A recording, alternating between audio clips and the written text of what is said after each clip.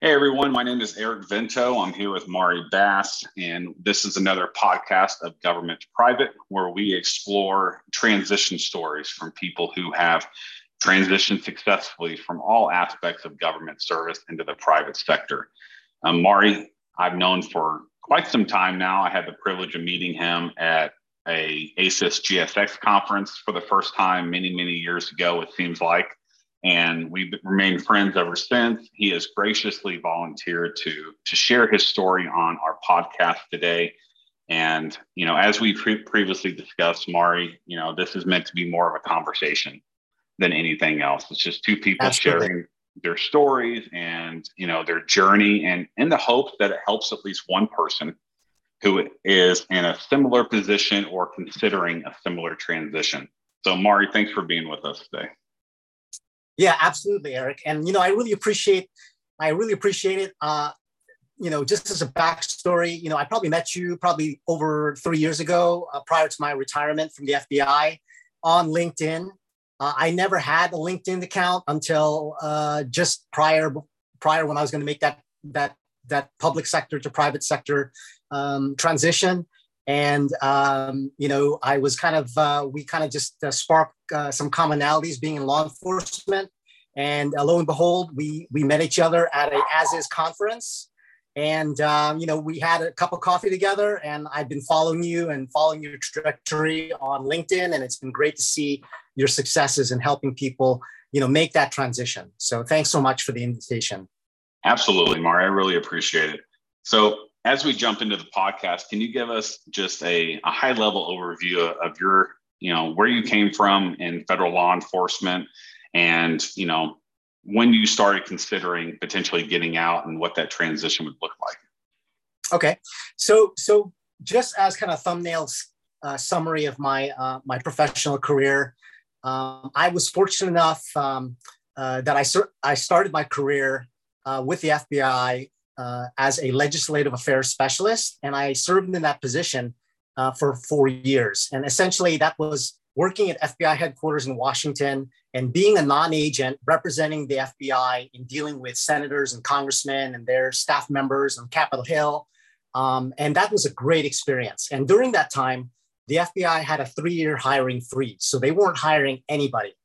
And I never really thought about being in law enforcement or being an agent.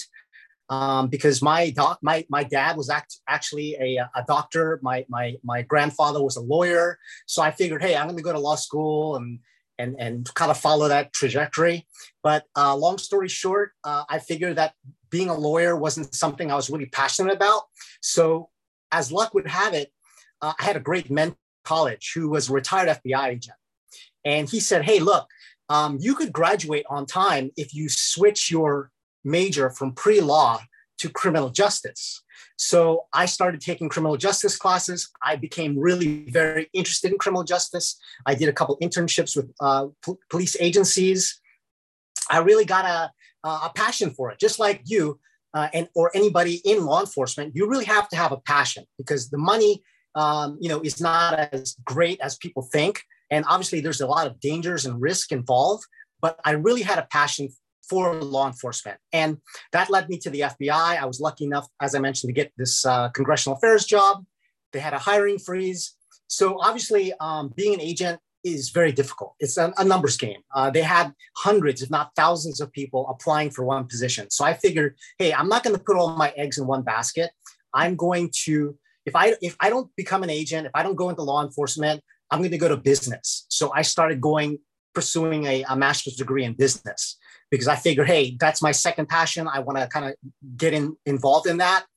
And as luck would have it, the Bureau lifted its hiring freeze in mid '94, and I went through the process. And I literally, from when I applied to my first day at new agents training at FBI Academy at Quantico was literally less than 90 days, which is pretty unheard of because, they do a background check and, the government is very slow in what they were doing, but they had all these people retiring, just a bunch of people retiring, hundreds of people retiring. So I was very lucky in kind of riding that crest of the wave, the initial crest of the wave where my whole class was former FBI non-agent people. So I went through new agents training November of 1994, finished in February of 1995. And then it was all needs of the Bureau. So all of the big offices like New York, Los Angeles, San Francisco, Chicago, got all the new agents because, they're high expense, they're very expensive areas. Nobody wants to live there and all that. So luckily I got shipped to Los Angeles division, and the special agent in charge at that time said, hey, look, what do you want to work? He gave everybody, all the new agents, a survey. And I said, I want to work violent crime and I want to be in Orange County, California. And I got those choices. And that's crazy. And I've never been to Orange County. It was before the internet. So the only reason I heard about Orange County is that there was a female new agent in a class behind me who was from Orange County and said, hey, look, if you have the opportunity to go to Orange County, go there because you won't be, it's a beautiful county. It's right near the beach. You got Newport Beach, Laguna and all that. So luckily the first 4 years I was working violent crimes and drugs and gangs and all that. After that, I worked a little bit of white collar very briefly. That wasn't really my wheelhouse. And subsequently, I spent most of my time working domestic terrorism or counterterrorism issue. This is way before September 11th, where the Bureau really didn't care about counterterrorism as it does now. A lot of the efforts of the FBI before September 11th were like violent crime, fugitives, bank robberies, interstate theft of stolen property, law enforcement cooperation matters. So I was on the counterterrorism squad. I really enjoyed it. Actually, it was before counterterrorism was called counterterrorism. I was essentially the only domestic terrorism agent in Orange County, California. And it was funny because I'm Filipino and here I am chasing white supremacists and black supremacists. And it's just a very weird dynamic that my supervisor selected me out of, everybody else. But I enjoyed it. It was, I had a lot of sources, good cases. I put a lot of bad guys in jail. And then, obviously September 11th happened, the Bureau, and just like law enforcement transitioned drastically. I was one of the first founding members of the Orange County Joint Terrorism Task Force. And out of about 25 years as an agent, I spent probably about 20 of those years on multi-agency task forces. So I got to work with state and local investigators, detectives, state investigators, and some of my best friends to this day are state and local investigators. So even though I'm an FBI agent, most of my colleagues were state and local agencies, as well as some federal agencies like HSI or CBP or whatever. And it was a great experience. I was a street agent, field agent, investigator for about 15 years. Had a chance to promote as a squad supervisor, running some joint terrorism task forces in Riverside and Long Beach, overseeing the LAX resident agency, which is like the third biggest airport in the West Coast. And I had a chance to serve as the executive director for the Joint Regional Intelligence Center, the JRIC.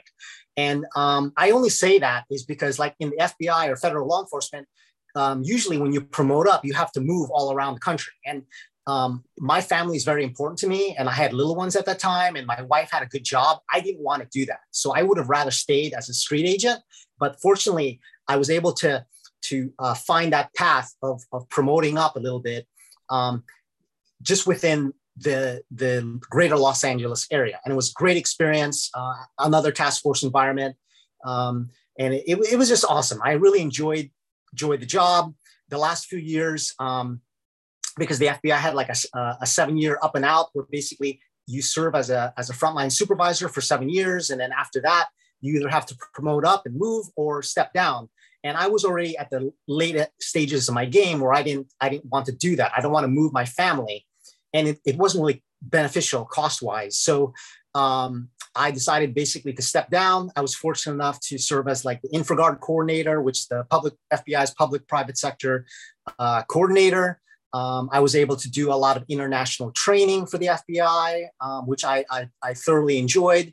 And then, to your question about when did I think about making that transition? So I never really thought about like after the FBI, because I really enjoyed being in law enforcement. I thought the people were the best human beings that I have ever worked with.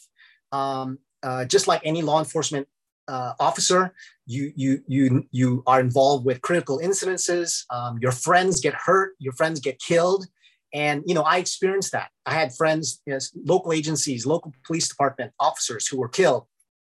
My best friend in the FBI, Stephen Shaw, FBI agent, he was killed he was an HRT operator. He fell out of a helicopter doing a maritime operation. So, that was like my passion.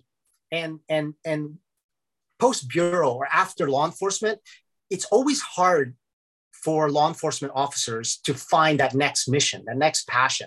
So, for the FBI, we could retire at 50 with 20 years in, or we get kicked out at 57.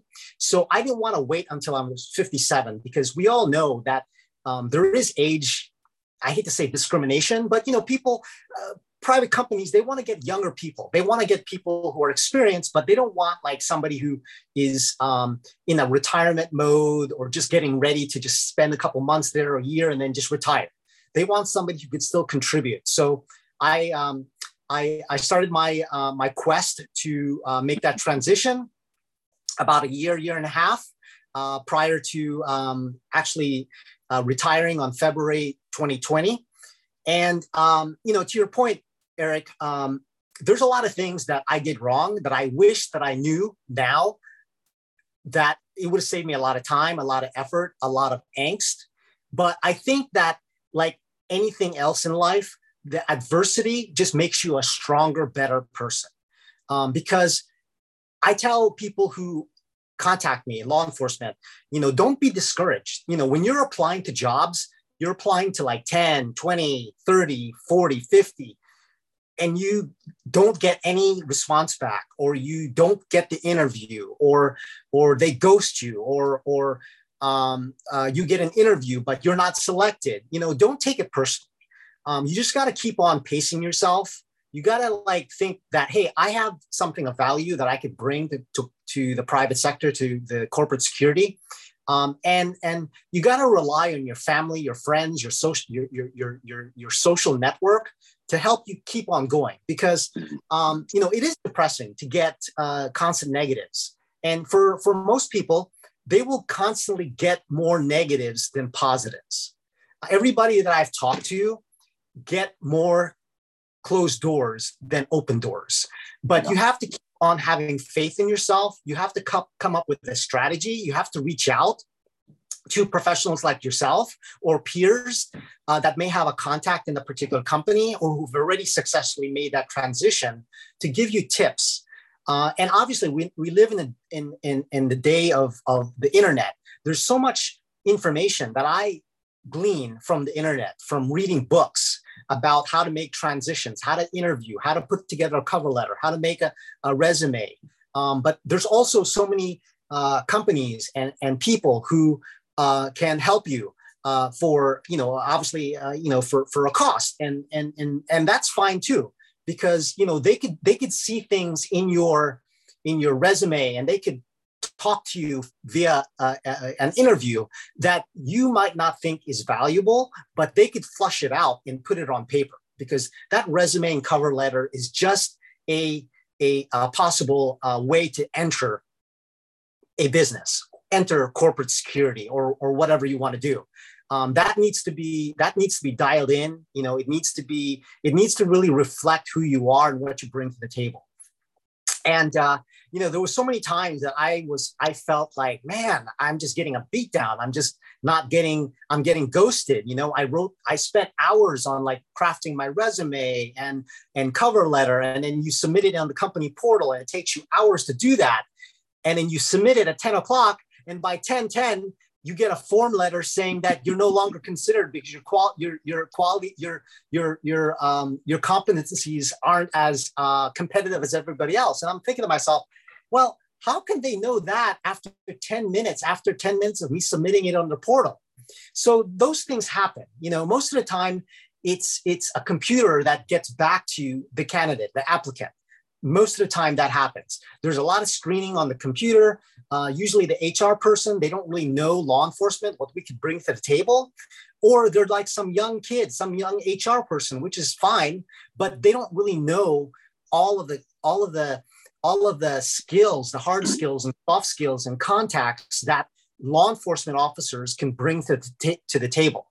And I think that's the challenge, because for us, we're thinking, man, I did all this stuff. Like, I arrested all these people. I put these cases together. I built these relationships, and they don't see the value in that. So,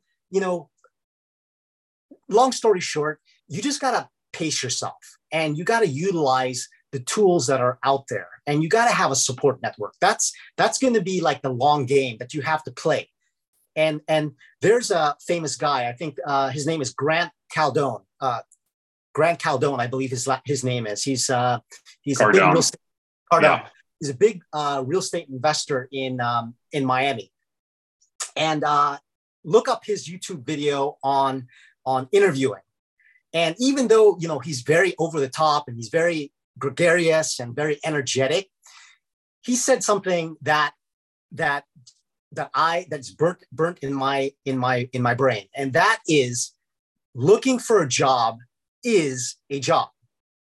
You have to treat it, even though you have a 9-to-5 job, you have to treat it, looking for a job, as a job. You have to spend 5, 10, even more hours, crafting your cover letter, crafting your resume, setting up alerts, making the network on LinkedIn, or calling people who might know somebody who knows somebody at the company. So it is a job. And if you treat it that way, you're going to be more diligent in doing the best job you can, and also kind of drive that consistency to accomplish that goal that you want to accomplish, which is to find that next job that kind of drives you, fulfills you as a person, fulfills the mission that you're looking for. So, as I mentioned, as you can tell, I'm really passionate about this whole public sector, private sector transition, because, it was a challenge. I thought, and, I'm a pretty humble person. I'm very low key. People who know me, but I figured, hey, I did all these great things in the FBI. I built these cases. I had these sources. I traveled internationally. I have a CPP. I have an advanced degree and all this stuff. But at the end of the day, it's all about relationships, and it's all about your value add to the company, because the company, as you know, they don't understand and they don't care how many people you arrested or what kind of cases you put together. They want to know what you as a person could bring to the company. What hard and soft skills can you bring to the company? So that's really important for law enforcement people to understand.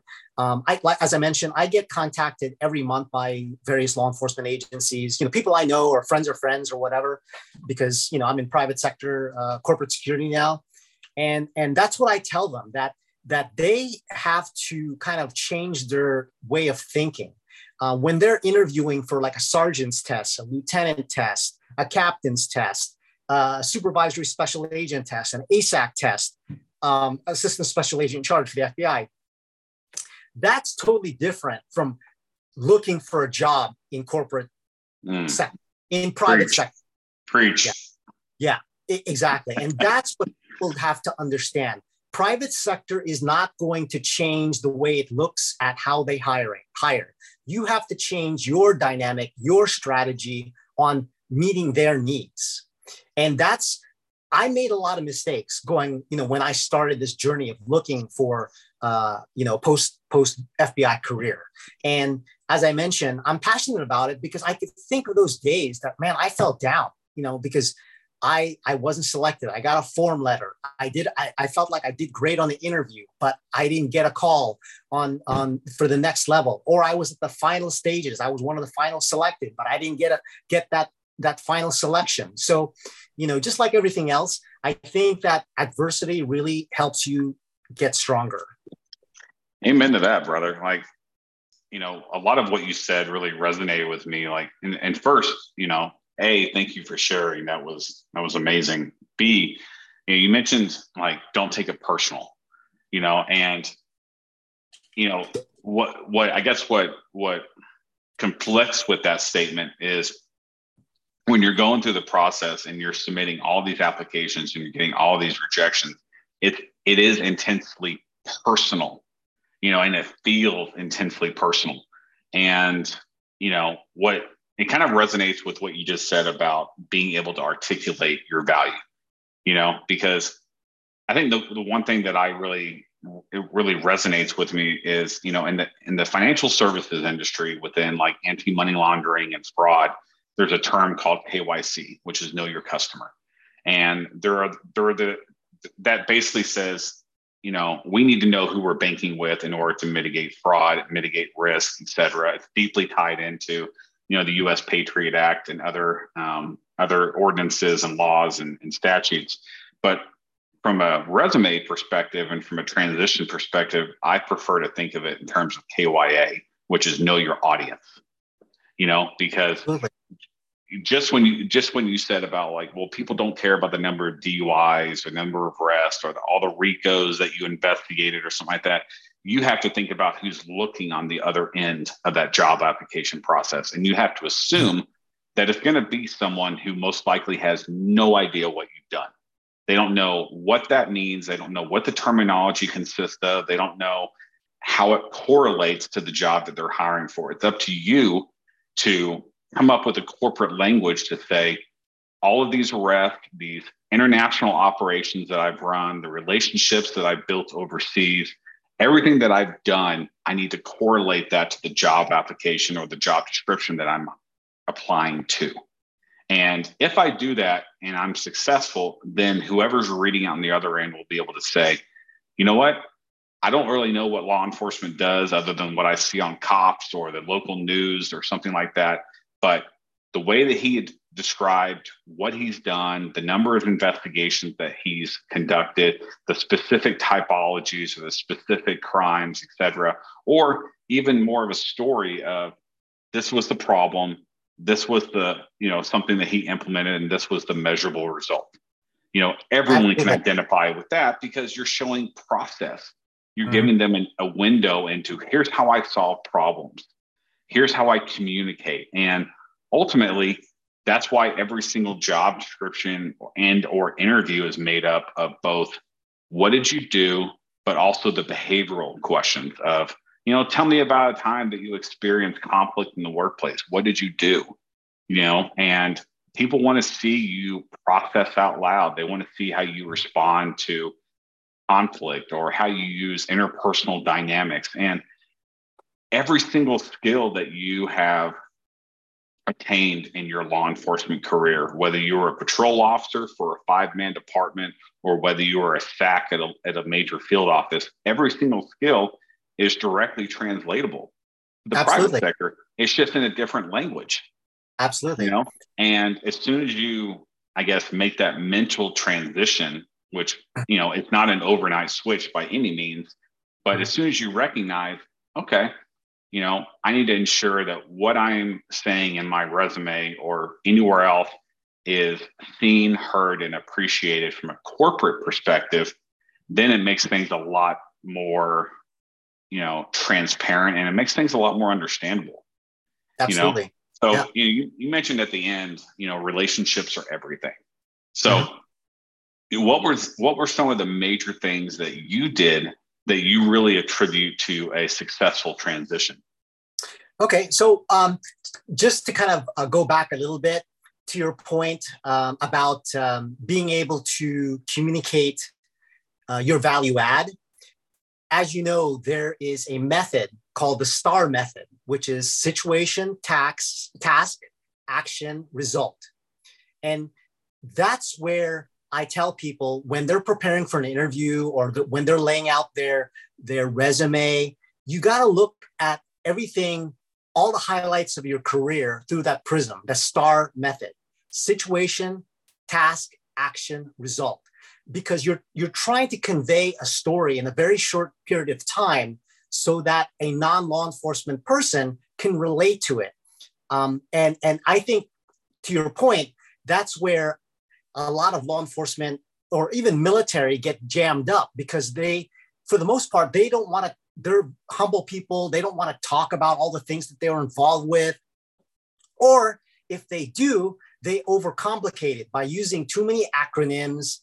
They stress the number of arrests or crimes solved, but you got to make it relatable as to, your interpersonal skills, your writing skills, your way to deal with critical incidences, things like that you can relate to somebody who's in private sector. So I think that's really, really important. And kind of to jump forward a little bit to answer your question about just making contacts and all that. I see it on your postings all the time on LinkedIn. And, you do a really great job of like connecting people. It's just so important to reestablish contacts with people who are your former coworkers, because people know people.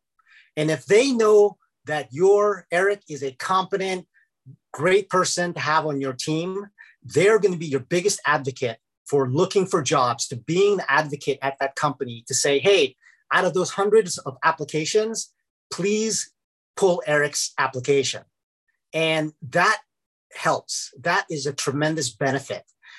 Additionally, we live in the internet world where in LinkedIn, I personally have seen postings at companies, and I looked on LinkedIn, try to find out who the HR manager is or the decision maker, and I would just send them a short message saying, "Hey, sir," or "Hey, ma'am, I'm Maury Bass. I applied to this senior director, the security director position. I feel that I'd be a great fit for your company, and here's attaches my cover letter. I'd love to have a few minutes of your time to engage and see what I could bring to your company." And for the most part, one out of 3 times, people will get back with you. I've had people spend 30 minutes helping me, coaching me, and saying, "Hey, this is how you do it," or "This is our company. Our company values these attributes and this kind of employee," or "This is how our previous security director was successful." And for the most part, people like to talk about their company, about themselves.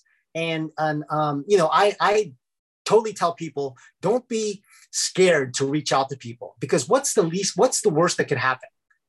They just absolutely ghost. That's yeah. it. And you haven't lost anything. Yeah, you haven't lost anything. But when people contact you, it's just another person, another team member on your side that could possibly help you in your career transitioning, or maybe a career in the future, because they'll remember Eric. Yeah, I had a great conversation with Eric a year ago, and man, I think he's a great person for this job that's coming up. Let me call him up. Yeah, I mean, that's a fantastic point. And, to kind of segue into that, I tell people all the time that, I've been laid off 4 times in the private sector. I mean, there's not a lot of stability depending on what company you're in, where the state of the job market is, the economy, et cetera. Obviously, there's exceptions to the rule, depending on whether you work in-house or contract and stuff like that. But, I tell people that, out of the multiple jobs that I've had, more than 3 have come from relationships. More than 3 have come from me not applying to a job, but instead someone reached out to me and said, "Hey, I think you'd be a great fit. Are you open to having a conversation?" And get those contacts. That's the best way. Exactly. And it's, I just had a conversation with someone earlier today who was really discouraged and really struggling with the process and questioning, themselves about, are my skills really valued? Do people really want my experience? Because, everything that I've done so far has suggested no. And so I was really able to have a fantastic conversation with them about, here's what you're doing. Here's what you might want to consider doing differently.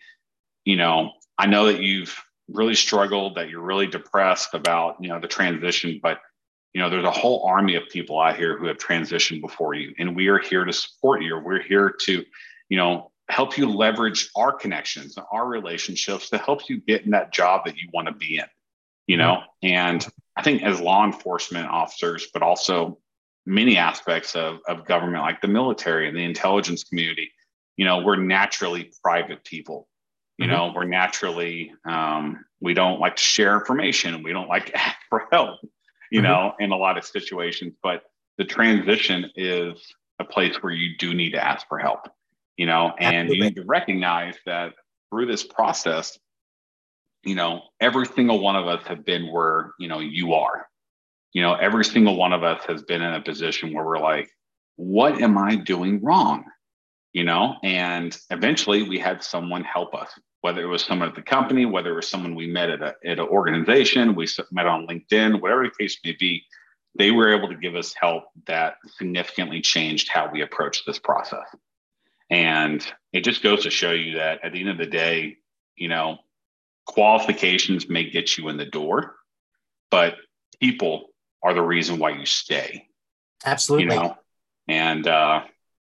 It's just something that I marvel at, because, this job that I have, not only my full-time job, but my part-time job doing this enables me to meet with just a wide range of people from all walks and backgrounds. And just hearing their story, every single one of them is unique and their journey is unique, but the overall framework is consistent.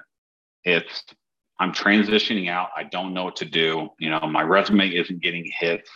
How does this networking thing work? How does LinkedIn work? What do I do? And they're just looking for direction. They're looking for, does someone understand my story? And, it's a blessing, and, it's a blessing to have you on this podcast and to hear about your story and your journey. And I'm sure it'll be a blessing to a great many people who watch this in the coming days. What are one or two things or one or two pieces of advice that you'd like to pass along to whoever's watching this? Well, it's funny you asked that because, when I was kind of thinking about this interview and thinking about you, and I want to kind of get my thoughts together, obviously we hit on the topics that are critically important. People who are new to looking for a private sector, a job in private sector, coming from government after working in government for a long time, obviously in government, in law enforcement, we have stability. Since I've been in private sector, we had COVID. It shut down a lot of businesses. A lot of people got laid off. And in my current position, I work for a Fortune 50 company. We've had 3 layoffs. So to your point, Eric, you were laid off 4 times. And obviously that is detrimental because, you have a family to feed, you have responsibilities. And on LinkedIn, I see a lot of people who have just been laid off from the current economic situation. A lot of tech companies have laid off people. So our discussion, I think it's not only pertinent to law enforcement professionals, but like anybody who wants to work HR or work in marketing or legal services or whatever.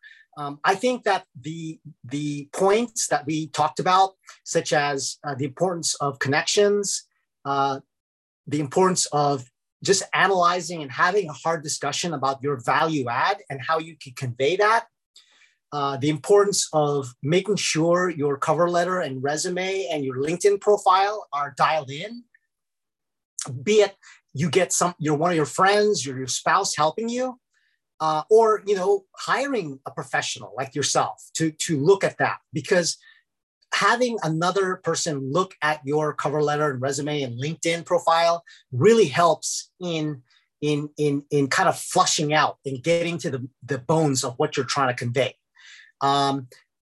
Another point is the importance of setting job alerts. Utilize the internet. You've got Indeed, you have Glassdoor, you have all usajobs.com. There's so many of these websites that I've used to set up alerts on specific jobs and locations and pay and all that I'm interested in. And then you get those alerts. And that's really a good lead to kind of focus your attention and look at those alerts and kind of look at the kind of companies and environment that you might want to work in, and kind of focus on those jobs that you want to apply for.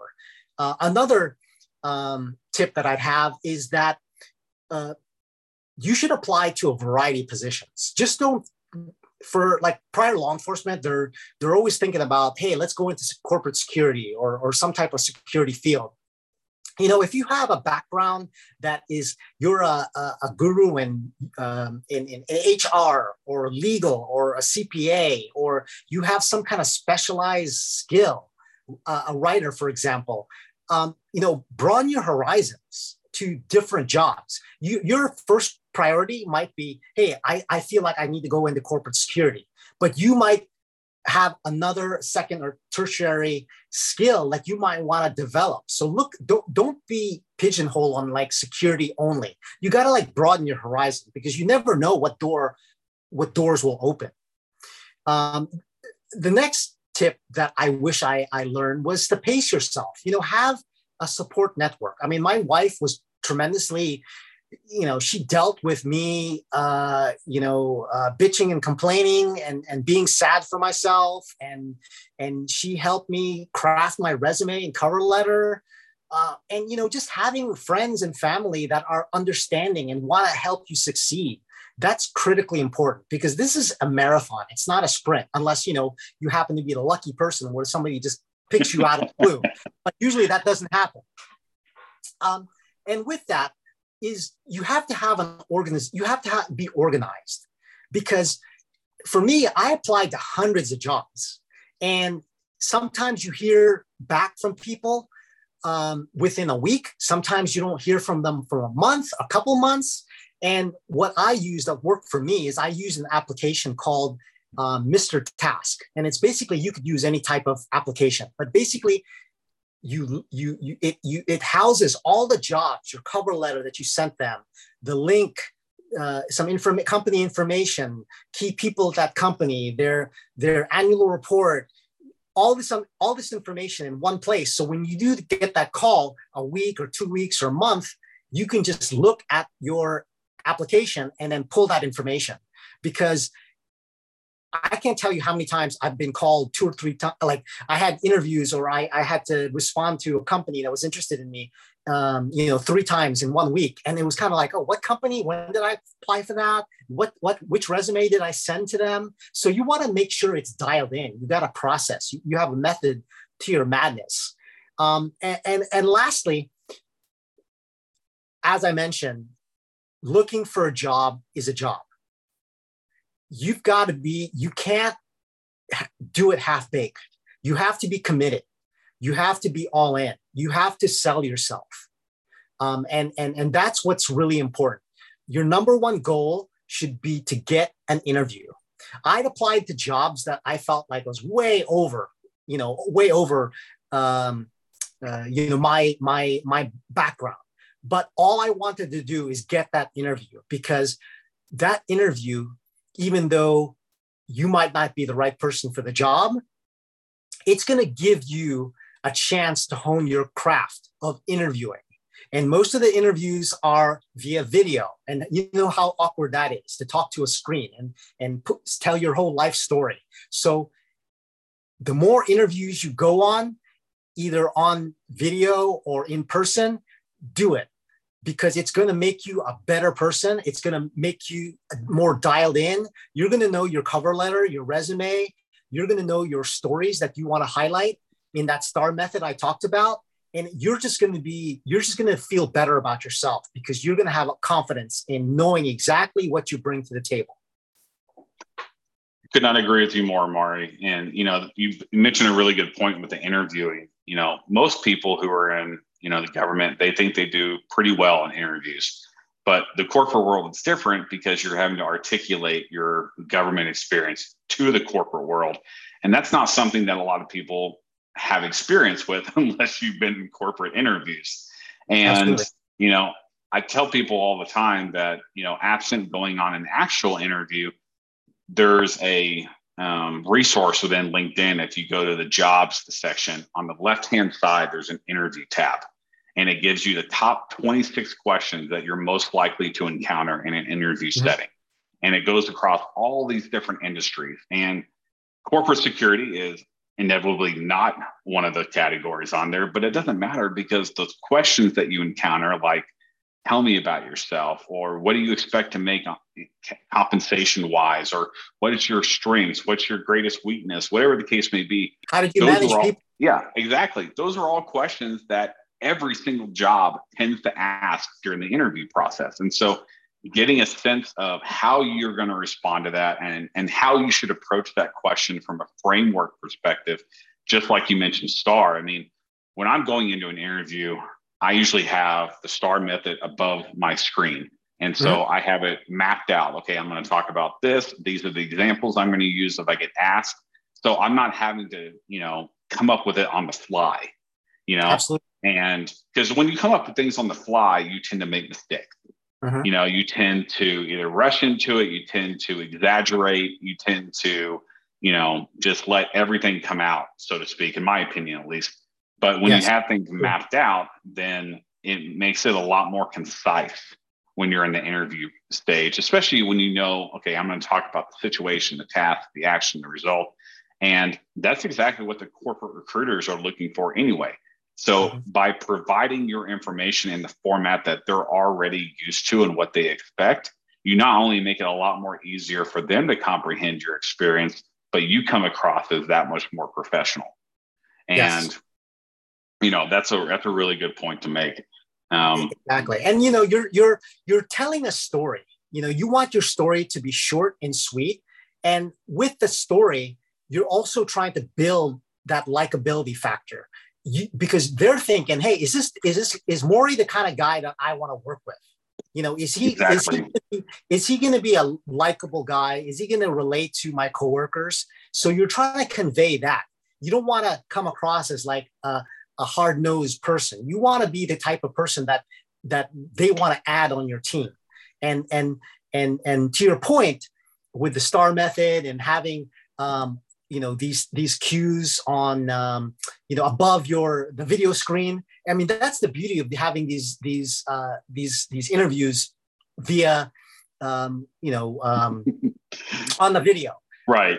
Because you could put those keywords, you could put those stories, you could put those those things that you want to convey to them, and that's the great thing.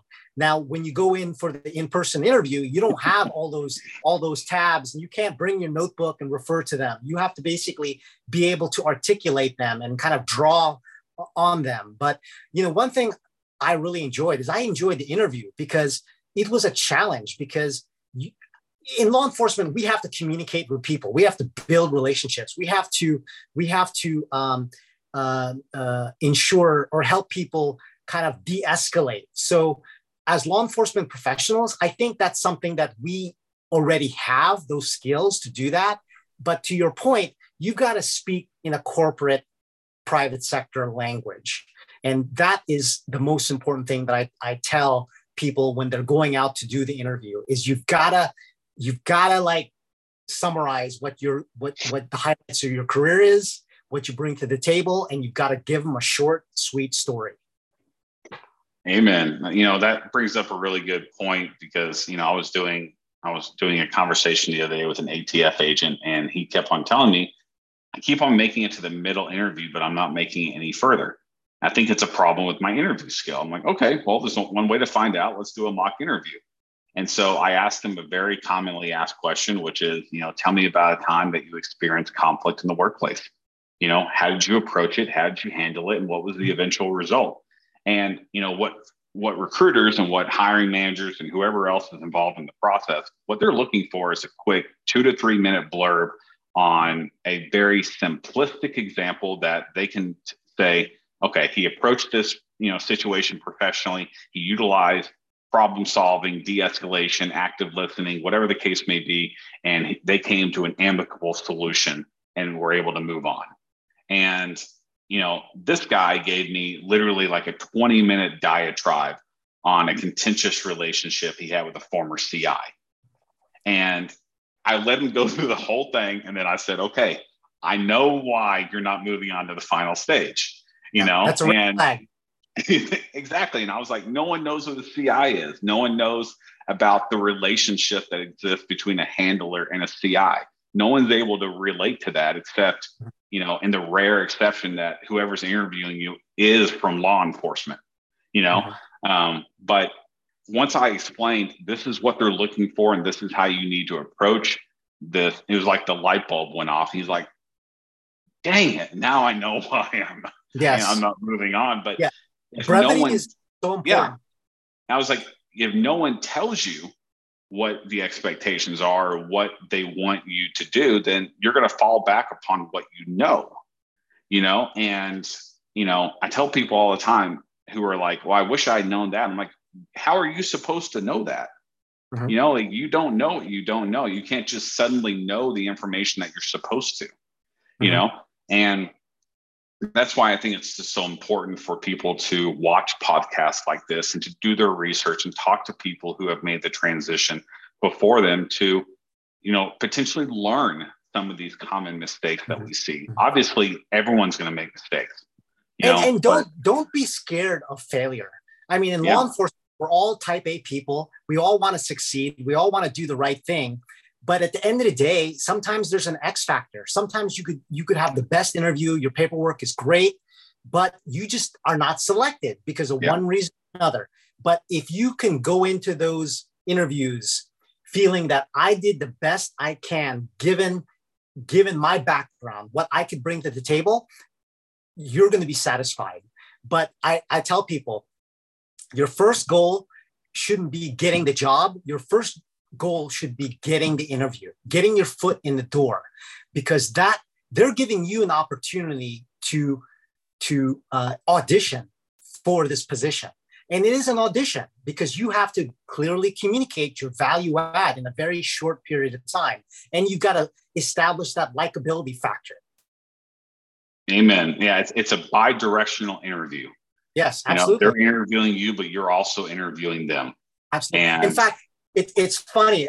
You kind of jarred my memory. I was on an interview with a Fortune 10 company, and I was very prepared. I wore a suit. I showed up 15 minutes early. I get to this place, and they were 15 minutes late.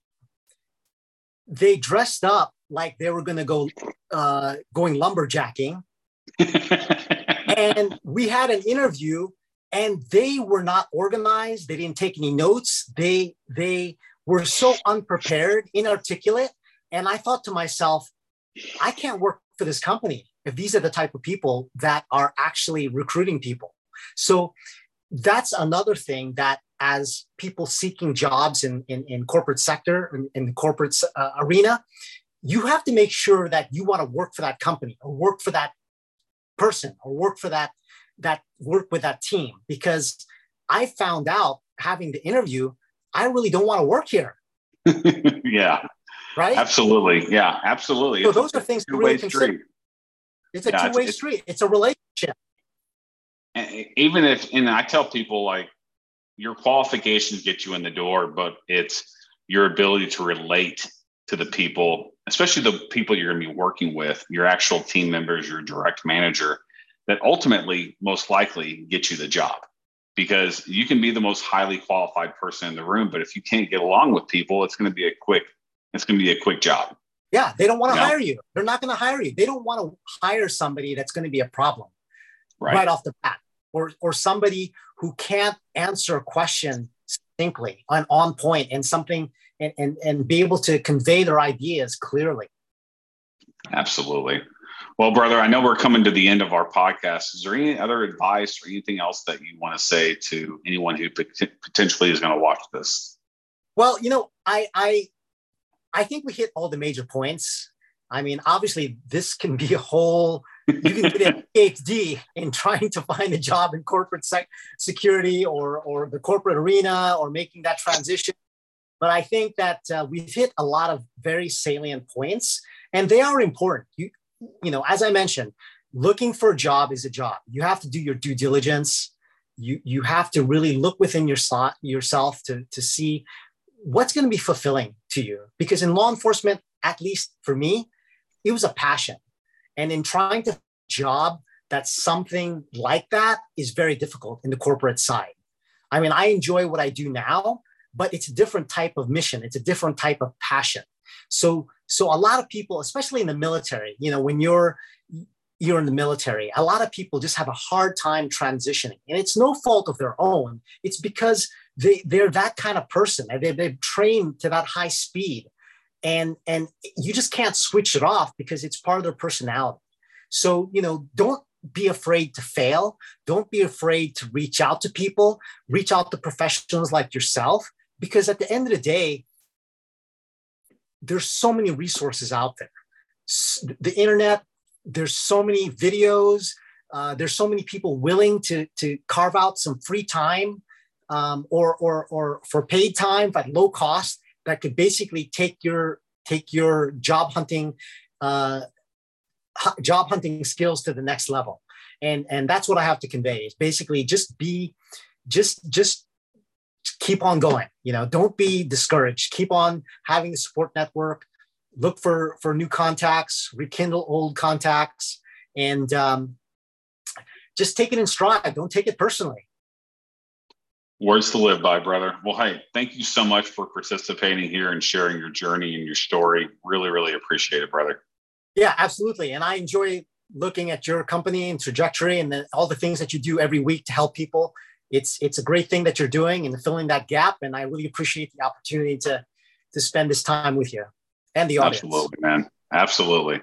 Well, guys, please have a great day. If you listen to this and you see value in it, please connect with Maury and myself. Please let him know, what you got out of it and what really hit home for you. And if there's anything that we can do to facilitate your transition, all you have to do is ask.